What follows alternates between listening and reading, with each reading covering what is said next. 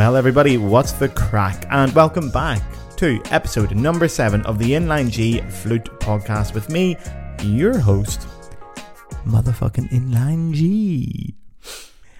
It's great to be back, guys. Episode number 7. Firstly, I want to say a huge thank you for last week's episode. There was a great reception to it. That was episode number 6, Music College Culture. Last week's episode was an unusually serious and heavy topic for this kind of podcast. Today's episode is going to be somewhere between last week's heaviness and seriousness and the usual lighthearted and fun nature of this podcast. It's a serious topic and it's a sensitive topic we're going to be tackling today, but I've thrown in a couple of funny stories, some great anecdotes, and I've got a game show later that I designed that might be the worst fucking idea I've ever had in my entire life. But we're going to find out. So today's episode is going to be talking about female flute players. So listen, again, like last week, this is a topic that has been brewing around in the back of my brain. It's been stewing and bubbling away for years now. It sits right at the back of my brain, just alongside Frank Lampard's 211 Goals for Chelsea and the entire back catalogue of lyrics for Natasha Bedingfield. So it's back there, it's bubbling away. But now, I've got the medium of my own podcast, so I can get this information out there. I might even have to start a new podcast to talk about Natasha Bedingfield. That's a joke. But we'll see. I mean, the line, read some Byron, Shelley and Keats, recited it over a hip-hop beat. Man, that is fucking wordsmithery. Wordsmithery of the highest level. I might start that podcast. But anyway, that's not for today. We're on to another one. Jesus Christ, we're a minute and 48 seconds and I'm talking bollocks already. So, yeah, like last week's episode, I consumed a piece of media recently that opened this box up for me. It opened the box up, and today I'm going to turn the box upside down. I'm going to give it a good fucking shake, and we're going to see what falls out. So last week's episode was talking about the article in the Evening Standard and how that sort of got me thinking again and brought up all these thoughts. This week's piece of media was actually not a newspaper article. It was the Barbie movie. So I went and seen the Barbie movie last week. It was fucking brilliant. It was absolutely fucking amazing. I really enjoyed it. And it kind of reminded me of my appreciation I have for women and where that came from and how that's changed a lot in the last sort of 8 years. And yeah, again, it's a topic that rattles around the back of my brain. It needs to come out now. So today's the day where we're going to get it. We're going to start it. This is a very big topic and we're just going to scratch the surface today. But we'll get going. So today we are going to talk about a few different things. We're going to start with my own experience of women in flute or women in classical music, women I know directly and how I've related to them and interacted with them and how it's changed my thinking. We're then going to move into the first female flute players in orchestras, and it will be the first ever game show here on the Inline G Flute Podcast, which may be some very, very poor judgment on my part, but we're going to find out. Then we're going to talk about one of the success stories in the current orchestral world for female flute players. And then I'm going to be rounding it all up, as usual, by giving you guys a list or a selection of some of my favourite female flute players, the best recordings to find and where to go find them. It'll be a little bit shorter this week. I won't play the stuff for you. It'll just be me telling you about it. Some kick-ass women that are in the flute world at the minute that you should go and listen to. Hopefully by the end of this podcast, you'll feel inspired to go and do that. Girl fucking power now. As for this week's drink, I haven't even opened it yet.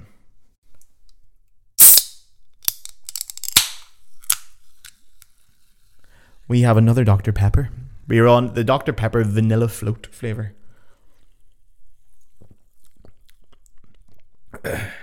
That just tastes like Dr. Pepper. Oh no!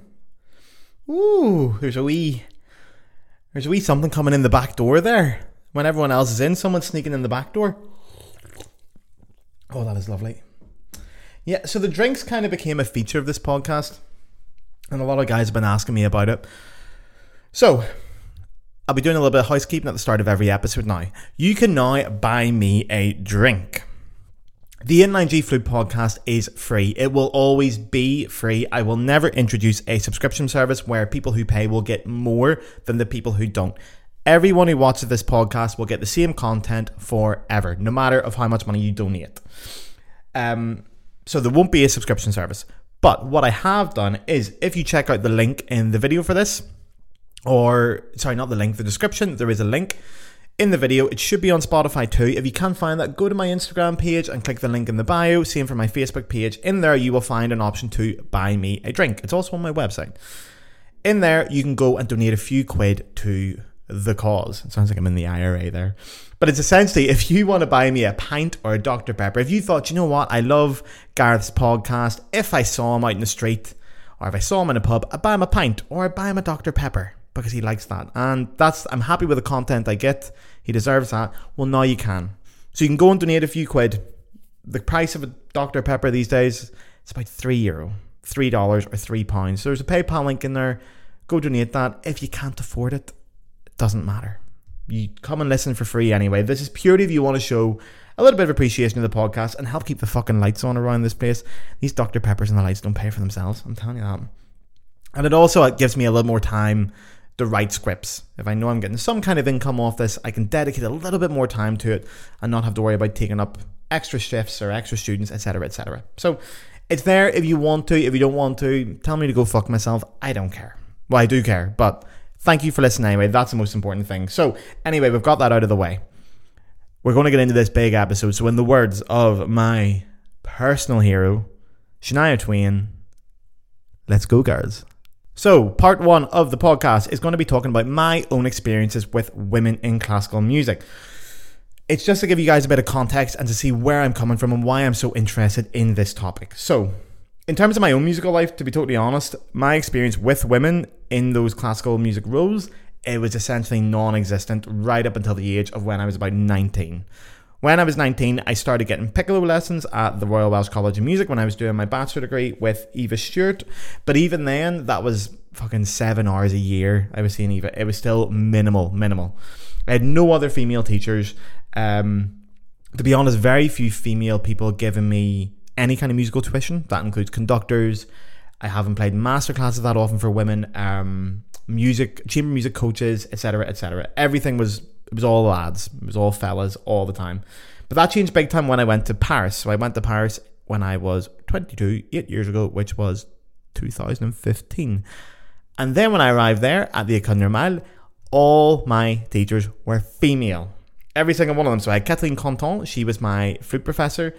I had Nita Patricek, was my chamber music professor. Madame Marché was my déchiffrage sight reading teacher. Madame Maffei was my solfège teacher, the real solfège, not that weird American thing with the hands and all that shit. And I also got lessons with Maggie Mounier on the side. As you guys know, if you've heard this podcast, you know exactly who she is. And that changed my thinking. At 22 years old, to suddenly be introduced to women in positions of mentorship really changed how I thought about everything. So I'm going to talk about some of the differences I find between men and women in the tradition. Now, this should go without fucking saying. It's a big disclaimer. But 1, these are personal experiences. They're my own experiences and things I noticed in my life. I am not making the claim at any point that these are inherent differences between men and women at any point. Okay? Number 2, women in general aren't really born with a massive different personality. There is a lot of studies about personality type and difference of personality type between the genders and the sexes. There's small differences at the extreme end, and to be honest, most of it seems to be societal. So it's not inherent in men and women. Nothing is. So don't come at me quoting fucking Jordan Peterson or Ben Shapiro, give me all this bollocks. Jordan Peterson eats beef for breakfast and he loves benzos, and Ben Shapiro can't even turn his own wife on. Fuck those lads. If you need a male role model, it's me. Come to me, lads. Come on in. The water's lovely. I'll be your role model. I'll tell you all you want to hear. So anyway, quickly, what did I notice about the difference between having female teachers and male teachers? A couple of quick things. The aesthetic sound of the flute and the role it played in music making changed dramatically. What do I mean by that? Firstly, the sound itself didn't always feel like it was a battle to make a large, resonant, vibrant and brilliant sound. Or yes, it was those things, but it wasn't to the extreme. It wasn't to be as vibrant as humanly possible or as brilliant as humanly possible. The more subtle sides of the flute and music making were encouraged, especially technically with the flute. So we're talking moments without vibrato, gentler vowel sounds, smoother transitions between your dynamics. These became more pronounced. And they weren't for effect, that's important to say. So they had genuine music intentions, and the ideas constantly evolve from each other as opposed to abrupt stops and new things happening. So what I mean is, if in 5 bars, one of my teachers wanted me to play it quietly and change the colour, they would first of all analyse it in relation to what came before. So is it appropriate to do that musically? And also explore the idea, should we gently go between the two? If it needs an abrupt change between them, we'll do an abrupt change, but we analyse it first, right? I felt like with my male teachers, it was always a little bit more abrupt and a little bit more going at it. Now, that could also be because I was making a higher level of music and I was getting into the subtleties of music making. I was a better player, so I don't know. But that's one thing I noticed. The next thing I noticed is all the emotions I was expressing in music or attempting to express didn't have to be so aggressive, but I don't mean aggressive in an aggressive nature. I mean aggressive as in to the extreme of an emotion. So beautiful didn't have to be aggressively beautiful. Wonderful didn't have to be aggressively wonderful. We didn't need to go that far with everything. And I do feel like that's sort of linked to the ego. My female teachers in Paris really felt like a lot of the ego around their musicianship and their own ability was removed, or at least far less obvious. Everything seemed to have like this musical intention, the composer's intention, and general music language always coming first before the sound quality. So on the list of priorities, musicianship first, how you play the flute second. So yeah, it seemed to me that the women in my life, the great flute technique was only great when it had a purpose within the music, while the men in my life, the great flute technique was almost equally important, if that makes any sense at all. Again, we're generalizing here. I'm generalizing with my own experience. I'm not saying this makes sense. These are the things I pick up on. Now, yeah, so this is my personal viewpoint, and it also relates to the fact that I grew up with zero female musical influence in my life, and then it all changed suddenly. And you notice these things. You naturally start to pick up on things a lot more when you have a massive change. There could be a million factors to why these changes happen, but the most obvious one is I had no females, and then I had only females. That must be it. It's probably one of many factors. But then, on that note, if you are a lad, if you're a fella, or if you identify as a male and you're in the same position as I was, where you've only had other male teachers or lads or fellas as mentors, go and get a lesson with a woman. If you can. Don't do it for the sake of doing it, obviously, but go and try and find, get a masterclass or get a few lessons with a female teacher. Do something, because you will almost definitely notice something different, and you'll probably notice different trends to my own. And that's good, because you will notice them. It'll open your thinking up, it will change your perspective, and it'll give you a bit of empathy towards women in your life when you put them in different positions. They're not just mothers and sisters and girlfriends, they suddenly play mentor roles. And that's really important, and it helps you develop a little bit of empathy for the other half of the population. I remember when I started in Paris, it was around that time that the abortion referendum was happening in Ireland, and someone had said something once in a podcast that if you were a fella and you were voting in the abortion referendum, don't vote for yourself, because you're not going to be getting an abortion. Doesn't really matter to you. But go and ask the nearest woman in your life what she would vote or what she thinks about it, and then vote for her. That changed my thinking drastically on women. I was like, yeah, just fucking talk to them and ask them what their experience as a woman is like and see how it changes. And you can do the same with musicians. So I would recommend going and getting a female teacher, and if you do get close to them, ask them what their experience was like trying to climb the classical music world. My teachers in Paris, a lot of these personality traits could be because they are incredibly successful musicians in their fields. They've came through a lot of adversity, as you would as a woman in Paris in the 80s and the 90s and the early 90s, and it could have developed their character. I don't know. That these things could have played a part as well. But it gave me empathy. So I would recommend you get the same thing. So that's my own personal experience of where this all starts. We're going to get into the nitty gritty of this podcast now, and my favourite bit is coming up now. So part 2, the bulk of this podcast, is going to be about the first female principal flutes in major symphony orchestras. And then I've got written beside that in my notes, a game show. It's a fucking terrible idea, lads. I don't think I should have done this. I really don't think I should have. But I'm sticking to my guns now. I've got here. So this was a topic that was actually really hard to research, to find out who the first principal female flutes were in different orchestras around the world or in different countries is difficult to do. I've done a lot of research mixed with talking to people, online resources, people recommending resources, etc., which I will give you guys at the end. I think I've got the first female principal flutes in 14 different countries. So I got this big list of different countries and who was the first female principal flute to win a job in a major orchestra. And I didn't really know what format I was going to present this in. Am I going to just read it out as a list? It obviously has a genuinely important academic and social role to play. It's a genuinely important piece of information. and I didn't really know what to do with it. And then I thought, I have an idea. Why don't... by the way, I should say, I have talked to people about what I'm about to do, and everyone has made it very clear that this is a very bad idea. So I'm really sorry, but I think it's funny as fuck as well. And hopefully it's going to be just the right mixture of fun and seriousness that this podcast is built upon.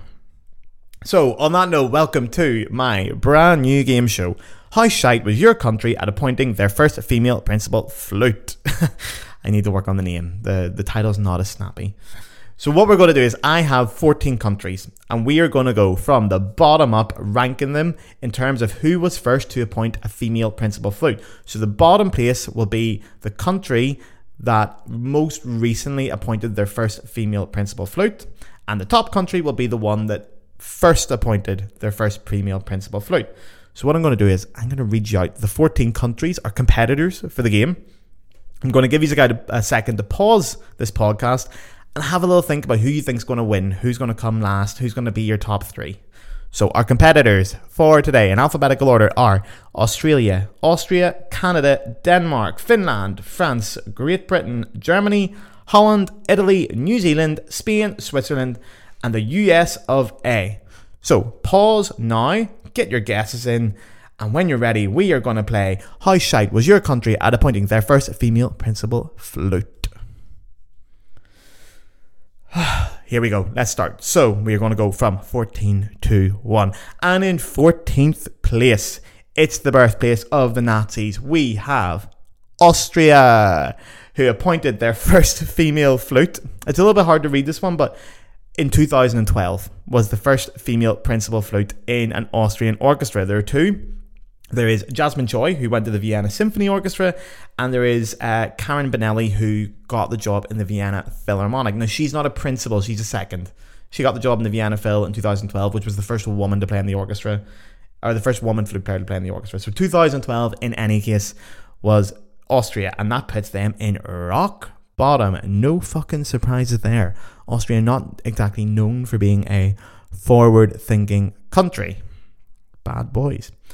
Now, in 13th place, we've got the Viking homeland, Denmark, who in just 1994 appointed their first female principal flute, and that was the wonderful Ulla Mielmann, who got the job at the Danish National Radio Symphony Orchestra. That's a surprising one. I think I would have put Denmark higher, am I guessing?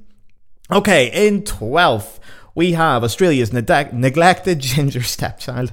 Fuck, I can't believe I wrote that. Neglected ginger stepchild of Australia is New Zealand. Well done. So in 1987, New Zealand appointed their first female principal flute, and that was Alexa Still in the New Zealand Symphony Orchestra.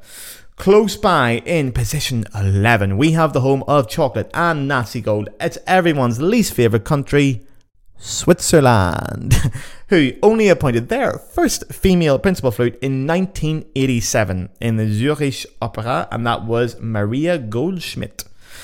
Now, in 10th place, we have the home of football and King Billy and King Billy's horse. It is the Netherlands. They appointed their first female principal flute also in 1987, and that was Eline van Esch, and she got the job at the Hague Philharmonic, which is called in Dutch the Residentie Orkest Den Haag. I hope that was good. By the way, the last three, you might have noticed, they're all 1987, and I didn't know which one was first exactly, but you know what? It's my fucking game show. This is a dictatorship. This is not a democracy. What I say is what goes. Fuck you guys. Oh man, Dr. Pepper. Okay, on to number 9, and to be honest, I am surprised if this country finished this high. They are the very centre of machoism itself. It is España, who appointed their first female principal flute in 1983, and that was Juana Guillem Piqueras, who became the principal flute of the Orquesta Sinfónica Nacional de la... No, that's the wrong one. Orquesta Nacional de España. Sorry, I'm getting confused with my Spain and my Italy. Well, then you know who's next. 8th place. We have the Nazis' best mates until they changed teams at the very last minute. It is Italia. They appointed their first female principal flute in 1979. It was Monica Berni, and she got the job at the Orquesta Sinfonica Nazionale della RAI. Yeah, it's a radio orchestra, a very good radio orchestra. Moving swiftly on to 7th place. It's like Eurovision, isn't it? It's fucking brilliant. Nul point. Nul point for fucking Austria. 2012 is a disgrace. 7th place. And I genuinely thought they'd be a lot lower in this list. But they've been too quiet for too long. It is Germany. Deutschland. They got their first female principal flute in 1977. At the fucking, in Bavaria, of all places, where it's still illegal to be a woman in general. That was Irina Greifenauer, and she got the job, 1977, at the Symphonie Orchestra des Bayerischen Rundfunks, the radio orchestra down in Bavaria, 1977. Now, just missing out on a spot in the top 5, in 6th place, we have the old school catcalling is a compliment sexist. We have La France.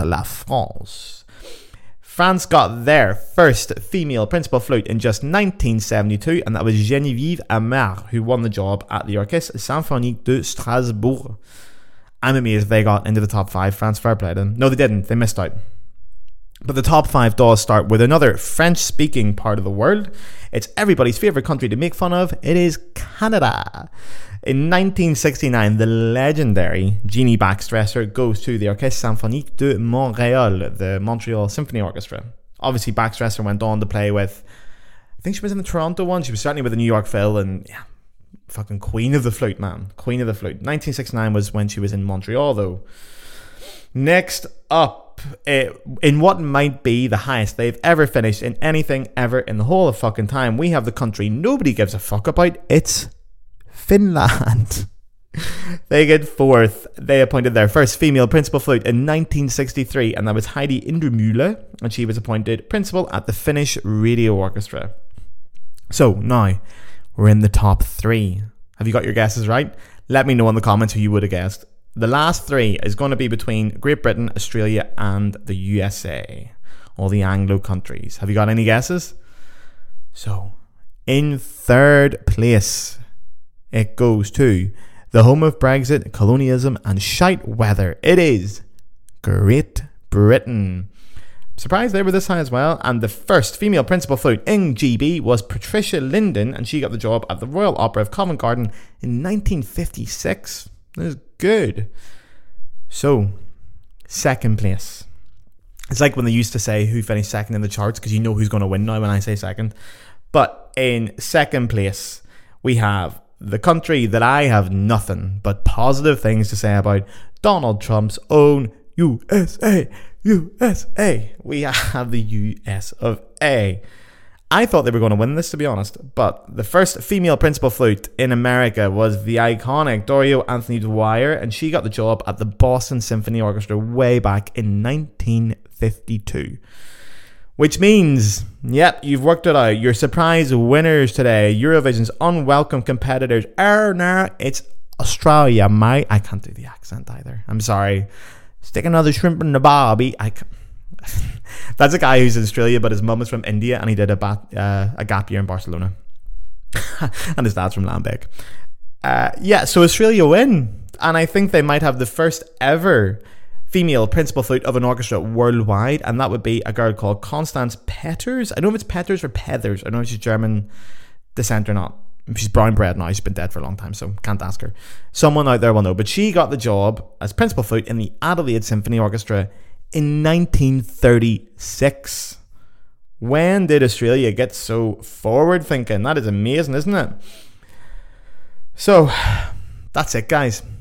Where else would you get a podcast like this that brings you important academic and historical information presented as a game show while the host is riding a sugar high the size of a fucking mountain?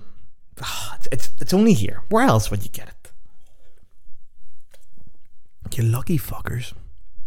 Okay, part 3 of this podcast is entitled La Révolution Parisienne, because... So actually initially here, before I tell you why, but initially I had a whole crazy section here on sexism and racism in the Vienna Philharmonic, and I had like some crazy Nazi stories and racist ideology and all this mad shit that went on in Vienna until very recently, but I haven't got enough time to do all that, so that's going to be next week's episode if I can get my shit together for it. If anyone knows any famous Nazi flute players, please let me know. But for now, we're going to skip on to one of the current success stories in female orchestral playing, and that's the current scene in La Belle Paris. What's going on in Paris at the minute? So, I do want to say firstly, this isn't a happily ever after. France does have major issues with sexism, and although it may not be as blatant as it once was, it's very much still there. You know, I lived there. I know exactly how sexist France can be. It's almost ingrained in daily culture. The Me Too movement back in the day really hit France fucking hard, man. It really hit them. Like, and even when it did, the girl, like one example of someone coming out against it was Brigitte Bardot, a really famous like old school French actress. She came out and like attacked the Me Too movement. She said, I've got the quote, lots of actresses try to play the tease with producers to get a role, and then, so we will talk about them, they say they were harassed.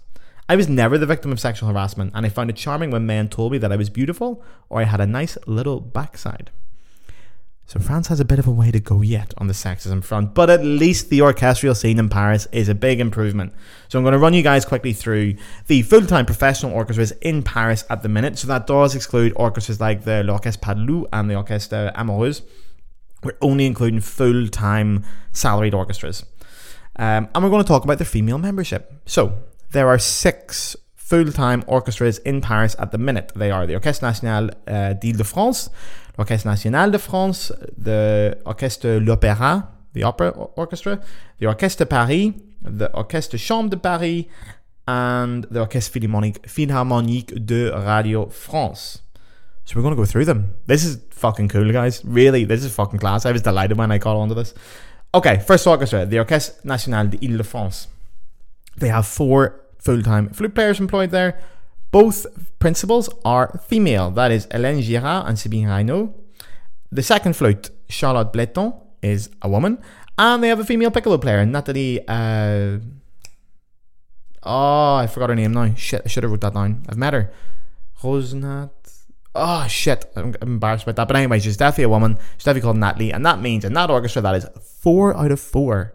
All female. Next, we go to the Orchestre National de France.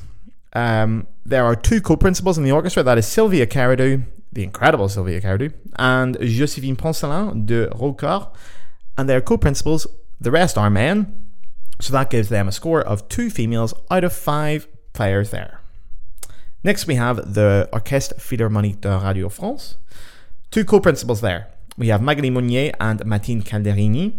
Then we also have 2 piccolo players, which is Anne-Sophie Neves and Justine Caillet. And then we have 1 second flute, is Michel Rousseau. So that means 4 out of the 5 players there are female.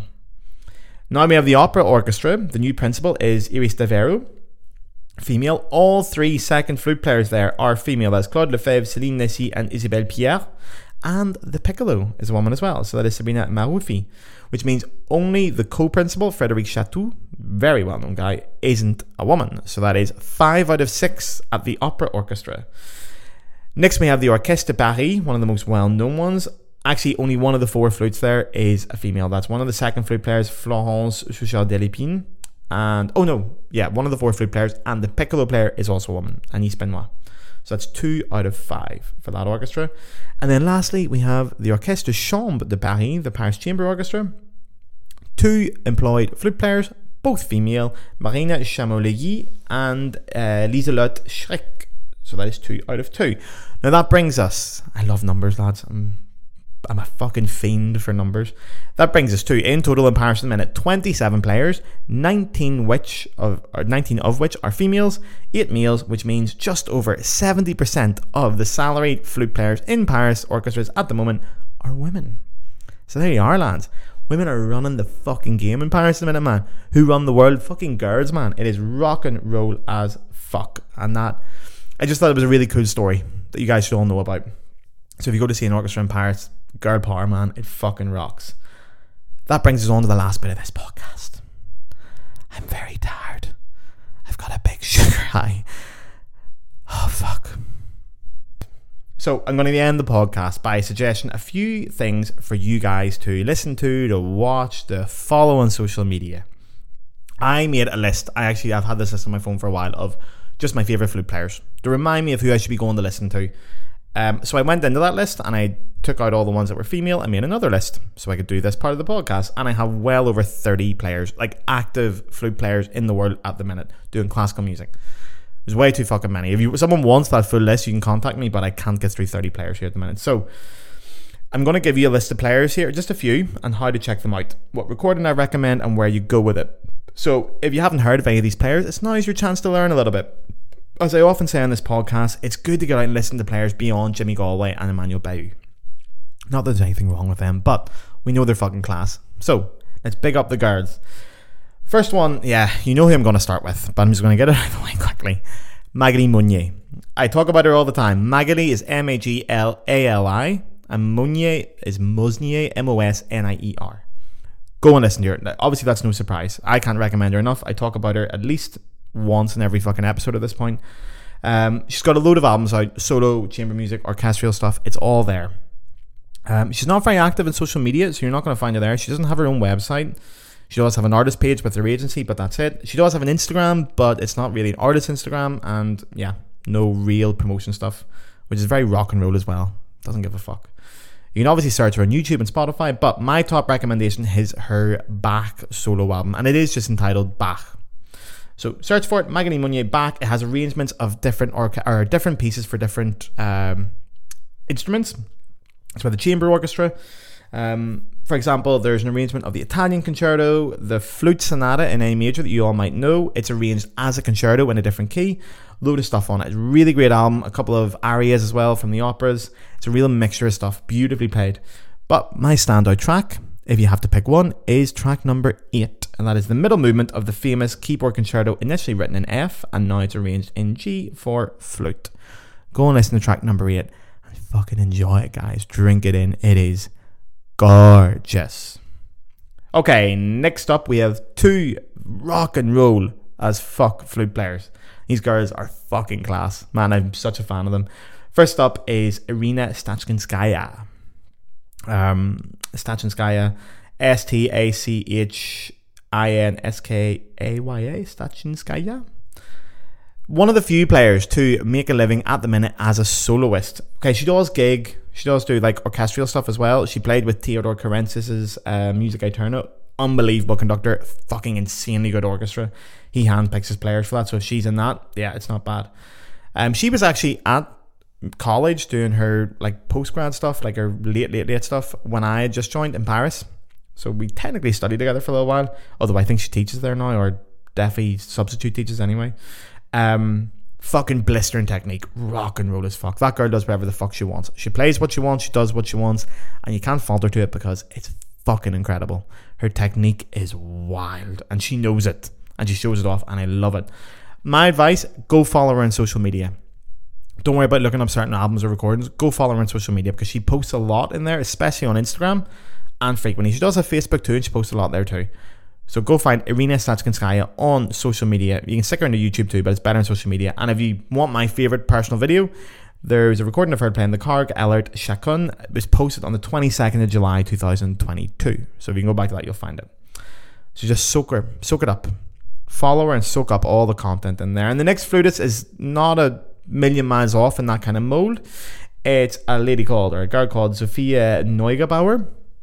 She was principal flute in the Lucerne Orchestra for a while, and she's now playing with Basel as her principal flute for a while. But again, she's done loads of shit, loads of recordings, all kinds of stuff. But go to your social media, especially Instagram. She has videos on her website too. If you Google her name, you'll find it. Sophia Neugebauer, Neugebauer. Sophia with a Z at the start. Go onto your website and just see all the fucking videos, man. She rocks. But go to your Instagram if you have the chance. She's also very funny, makes a lot of comedy content around flute playing as well. Just does whatever the fuck she wants. She just rocks out. She's the perfect modern flute player. Really, go check it out. And the last 2 are fucking the highest of the high in quality here. The best of the best. The fucking creme de la creme of their fields. First is Sophie Cherrier. So she is the queen of contemporary music. Contemporary classical style music, you know what I mean? Modern composers. She is the fucking best. She was actually the first female flute professor at the Paris Conservatoire, the CNSM, back in the 90s. She plays with the Ensemble Intercontemporain in Paris. Unbelievable contemporary music ensemble. She's fucking incredible. Now, for my record, she's done shitloads of stuff. She's incredibly renowned and incredibly respected in the field. Yeah, she's the best. I think a lot of people would accept that she's the best for contemporary music. But her standout work for me, she had an album out in 2013, just the titles of the composers. It's on Spotify, it's on Apple Music and all those places. Track number 4 on it is the Matin Ballade.